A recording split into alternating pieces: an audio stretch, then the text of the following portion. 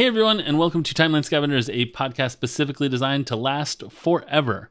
I am James Anderson, your host. And I'm Colin Parker, your other host. On this show, we're going through the MCU in historical order, scene by scene, until the end of time. And Colin, this is going to be a quick one. Mm-hmm. But I just want to sort of jump into our previously on. Go for it. And from there, I'm going to jump right into a synopsis of what happens. Sure. So, so that I can do that, this is Captain America: The First Avenger, 1 hour, 48 minutes, 46 seconds, and then 20 seconds later, 1 hour, 49 minutes, and 6 seconds, you're going to stop it. So you'll know how to do it. It's a very sharp cut.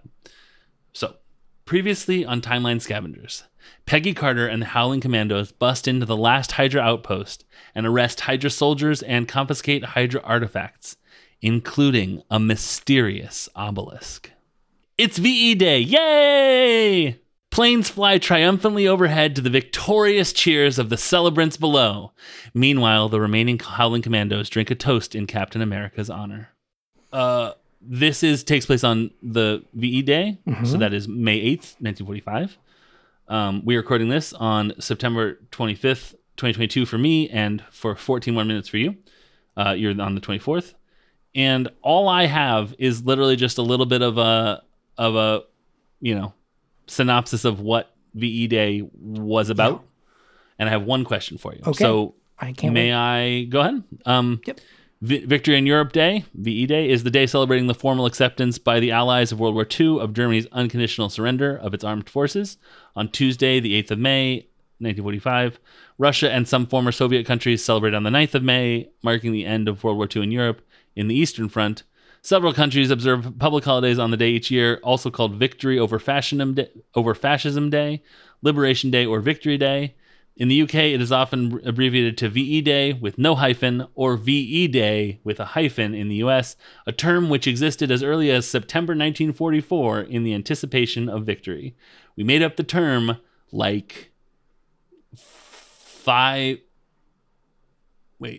September 8 months beforehand. Almost like it was a baby. Yeah, exactly. Almost a baby. This scene is weird because there's so much sepia tone in this scene. It's a little weird. And the planes fly overhead and everyone's, yay, yay, yay. And then we cut to listen, hey, good job, Past James. Yes, this is possibly, I could have in a previous life cut this into two scenes, but I shouldn't have. This is absolutely fine. And here's why. It's sort of like we started off in the theme song for Cheers, and then we cut to how they have that colored in film on the beginning of Cheers. Do you know what I'm talking about? Yeah, colorized. Yeah. Sorry, I'm leaning away from the mic. The colorized. Then they cut to them somberly giving a toast, and as they drink, people start to flood in around them, and the Cheers theme stuff takes back over because it's not sepia, it's color, but it's remember when color sort of deal. You know what I mean? Yeah. Does that make sense? Am I off on that? I understand what you're saying. Okay. I like this moment because so we're recording this out of order, right? This happens all the time because of recording with other people or what have you, just scheduling wise. Sometimes you do a scene that comes after another scene before you actually record the scene, right? Right. In a way, we don't record this show the way that we publish it, the same way that the timeline basically sometimes presents itself, right? Where you see things in the future, then go back to the past, stuff like that.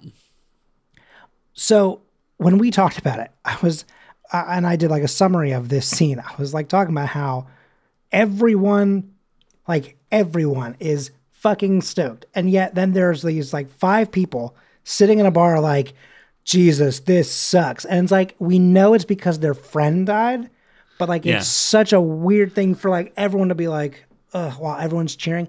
It's almost like going to a sporting event where you are the away You're in team. your Dodgers gear. Yeah. Okay, that's a fascinating pull. I'm thinking because remember that guy got it's a horrible news story, but I think he wasn't wearing Dodgers gear and he was in LA and he got like Oh, really? Oh, I seriously didn't know that. maimed or like killed or something because Oh, like God. No, I hadn't heard that. I was thinking more of like a long time ago. I went to a Washington football game with my cousin Jeb, and it was against the Pittsburgh Steelers. Right. And so there weren't that many people that were, Pittsburgh fans there.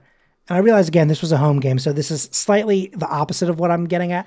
But like, it was that thing of, like, it was funny to watch. There was a family in front of us where they were like, clearly like, some people now live in Pittsburgh, or maybe some of them moved to Washington. There's something that happened where the family was split down the middle, right? Where some of them were Washington fans, some of them were Pittsburgh fans, but they were all together, right? And so, they were sitting there and they were cheering opposite each other or whatever. And like, sometimes they were playfully like booing each other during things. Like when someone would get something, they'd go boo, or like, but then when the game ended, watching them get up to leave and like celebrate and stuff, you watched the 4 or 5 family members who were Washington fans stoked. And then like the 2 people who were Steelers fans just sitting, like being surrounded by them in the grouping, just like really clearly like, God damn it. Just like dejected. And like, again, it's also different because this is a situation in which technically, the Howling Commandos still won. Sure. But they lost something in the process, and that's the point, but like, it's I don't know. I think that's why they've done the film stuff they've done. I think that they were basically like, the celebration is in a memory style or like a dream state, and these 5 dudes are in realistic color and like crisp, like nothing faded, nothing sort of like, what is the deal with this, whatever. I think that the realness of how those 5 men look among the celebration, which looks sort of more faded and sort of remembered, is a way that you can be like, they're somberly toasting their friend, but no shade to people that are celebrating the edict. Yeah.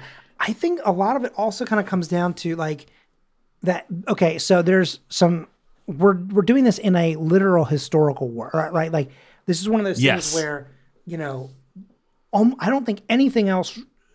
Oh no, that's not true. The partition.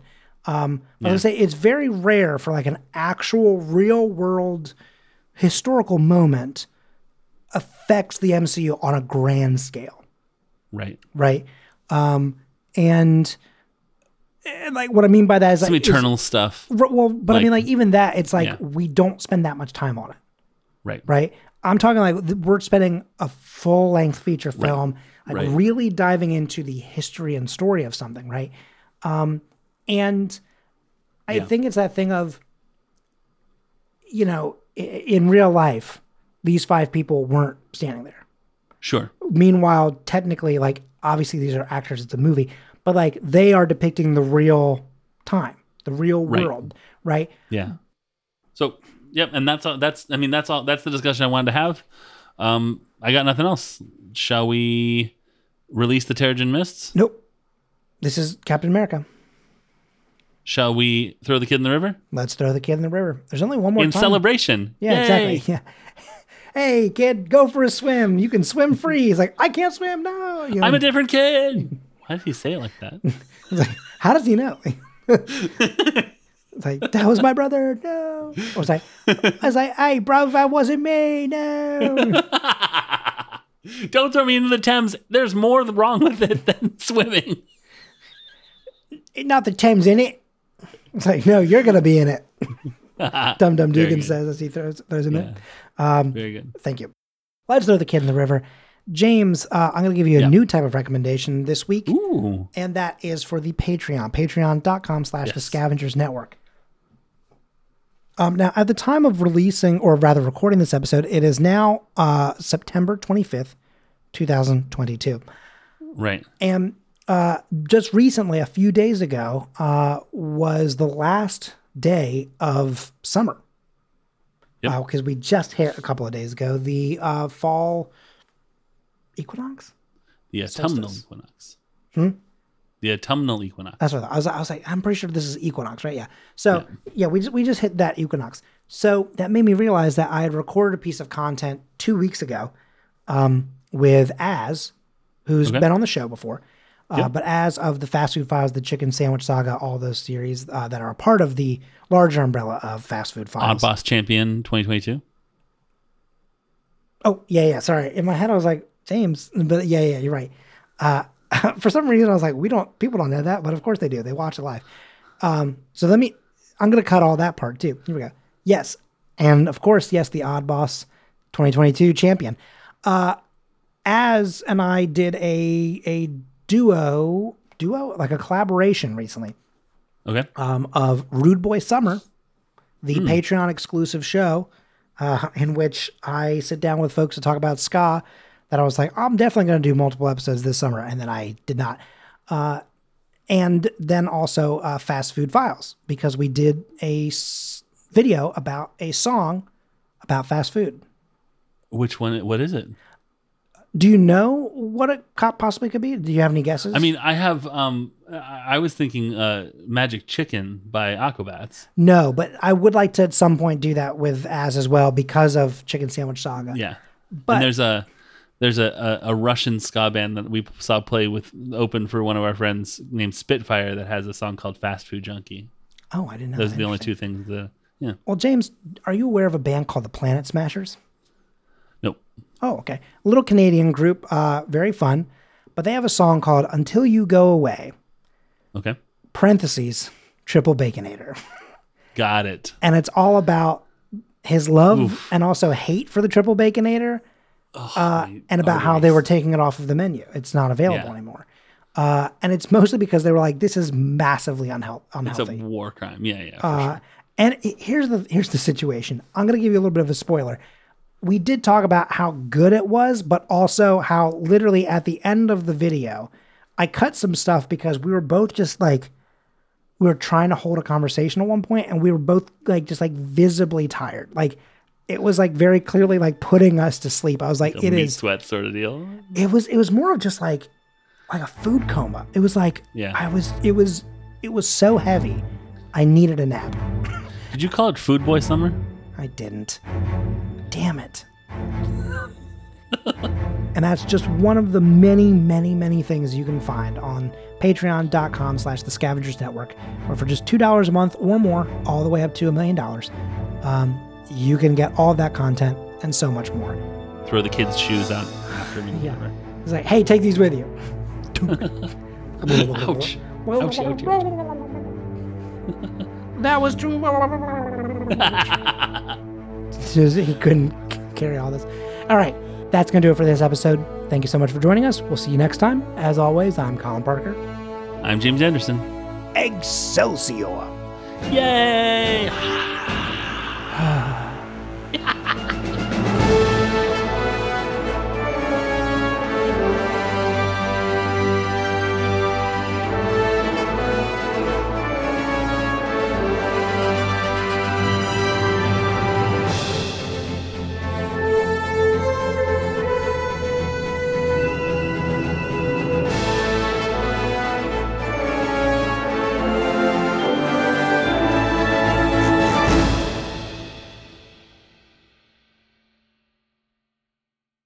Creator-driven, Community-focused, treasured content.